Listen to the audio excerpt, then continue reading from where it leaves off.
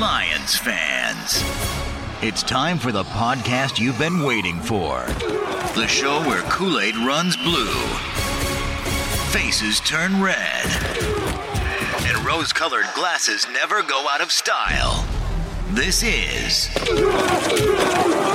the Detroit Lions Podcast. Welcome, fellow Lions fans. I'm Jimmy Liao, University of Michigan Medical School graduate, board certified in family medicine. What a great win. I celebrated with some Chicago-style deep dish pizza. For a while, I thought I was going to be eating it with some salty Lions tears, but instead, we got some salty Bears tears, which was much more delicious. Today, I'm going to be reviewing injuries from the Bears game, as well as discussing Jonah Jackson, James Houston, CJ/GJ updates, as well as Alex Anzalone is pregnant and expecting a baby soon, or maybe his wife's pregnant. Who knows these days, but could he miss a game? Let's talk about all that next. Here's the Bears game recap. Another very clean game similar to the Chargers game. No major significant injuries noted. In the second quarter, Jahmyr Gibbs got hit hard on the left wrist, but he stayed in, so no concerns there. Craig Reynolds in the third quarter landed hard on his abdomen and his arm after he fumbled the ball. He went to the locker room, probably got x-rays. He returned to the game, so no concerns there either. Amon-Ra St. Brown in the fourth quarter at the 51-second mark caught a ball and then landed hard on his right hand and wrist. Looked like he was grimacing a little bit on that. He played the rest of the game, but didn't really do much. I'm recording this Monday afternoon after the injury report has just dropped. If you look at the report, you don't see any of the guys I mentioned on that report. No surprises in the report, which sometimes can happen. So we escaped with a clean game, so we're looking pretty darn healthy going into the Packers game. Let's talk about Jonah Jackson, who was NP all last week and ended up missing the Bears game. He was listed with a wrist ankle, but the wrist is definitely more concerning to me than the ankle, and here's why. When I reviewed all his snaps in the Chargers game, I did not notice any moments of injury, no points where he was down for a little bit, no points of limping, and he did not miss any snaps. So there's nothing obvious on video. If he had a serious ankle injury, that probably would have shown up. However, a wrist injury can be serious and not necessarily show up on video. They don't necessarily look all that bad on video. For example, see what happened with Joe Burrow. If you look at the Monday report, you see that Jonah Jackson is still on there with a wrist, with an MP. The ankle designation is gone, which helps confirm that the ankle was not anything too serious. There is concern that the wrist could be a long-term issue, though. We really don't know at this point. We can probably go ahead and assume that Jonah Jackson's X-ray and MRIs are all negative at this point.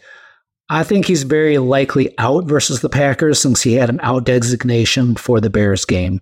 If he had been listed as doubtful or questionable, then Packers game would have been a possibility, but an out hints that he's also out for the Packers game.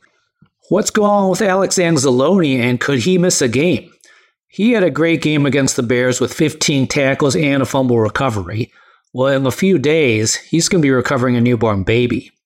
That could potentially cause him to miss a game. Let's go over what the deal is here. On the Ross Tucker Football podcast a couple weeks ago, it was implied that his due date was November the 30th.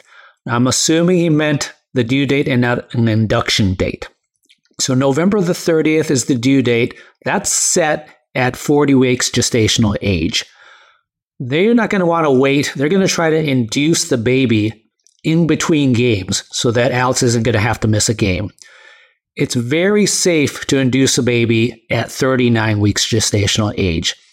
I delivered over 100 babies in my training as a family medicine doctor. Induction is not a complicated procedure.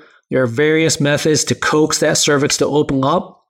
Generally very reliable, and you can get a baby out within 24 to 48 hours. 39 weeks gestational age is November the 23rd, which is Thanksgiving. Alex is going to be busy beating up on the Packers that day. What they'll likely do is start induction that evening or maybe the day after, hopefully have a baby 12 hours after that, maybe up to 24 to 48 hours. Now, there's something that will help the induction process go much easier for the Anzalones, being that this is their second pregnancy. By the second pregnancy, the mom knows what to expect. The body is just less resistant to delivering. Everything just goes more easy, more reliably, and smoother. By the third or fourth pregnancy, or in Philip Rivers' case, the 10th pregnancy, that baby is shooting out of the vaginal canal like a Stafford fastball. So as a doctor, I'm just bracing myself so I don't get hurt. The timing's actually great for the Anzalonis with the mini-buy coming up. So they can do that induction right after Thanksgiving and get an extra 3 days to spend with a newborn. So just to summarize, unless there's early labor, hope for good news around November the 24th. If that happens, then we're not going to have to worry about Alex missing a game because of a baby delivery issue for the rest of the season. Let's do an update on James Houston. A new video dropped last week showing that he was full weight bearing and doing some rehab in the facility at about the 9-week mark. The good news on this video is that he is full weight bearing.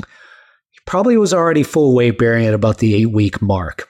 There was a possibility it could have taken until 12 weeks to be full weight bearing. So the fact that he's at 8 weeks full weight bearing is very good news and gives hope that he could return this season.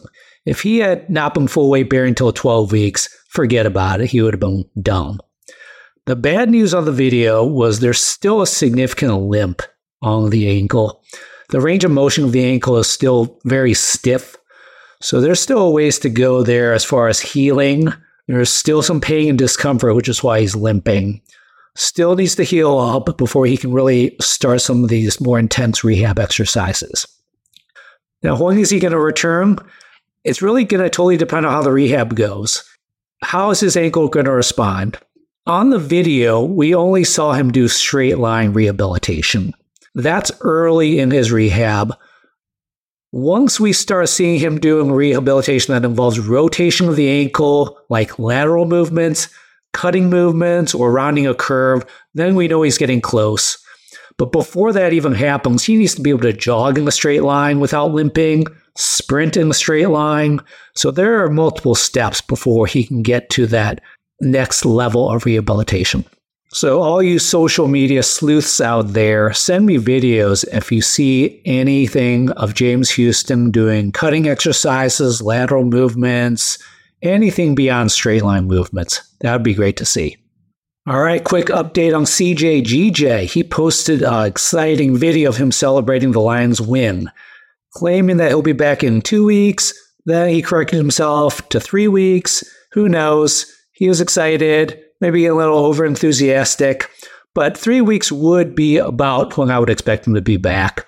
December the 10th would be the Bears. December the 16th is the Broncos. That game's likely getting flexed to a Saturday national game. This guy likes the spotlight. Wouldn't surprise me if his target date is a national game against the Broncos on Saturday. Again, social media sleuths out there, look for videos showing him doing flat or decline bench presses. If we see that, he is going to be very close. Well, that's it for today. Go to my Twitter at JimmyLiaoMD if you want to see injury videos. Have a great Thanksgiving. Let's bring it in here together. Let's go. Let's go, baby. Lions on 3. 1, 2, 3.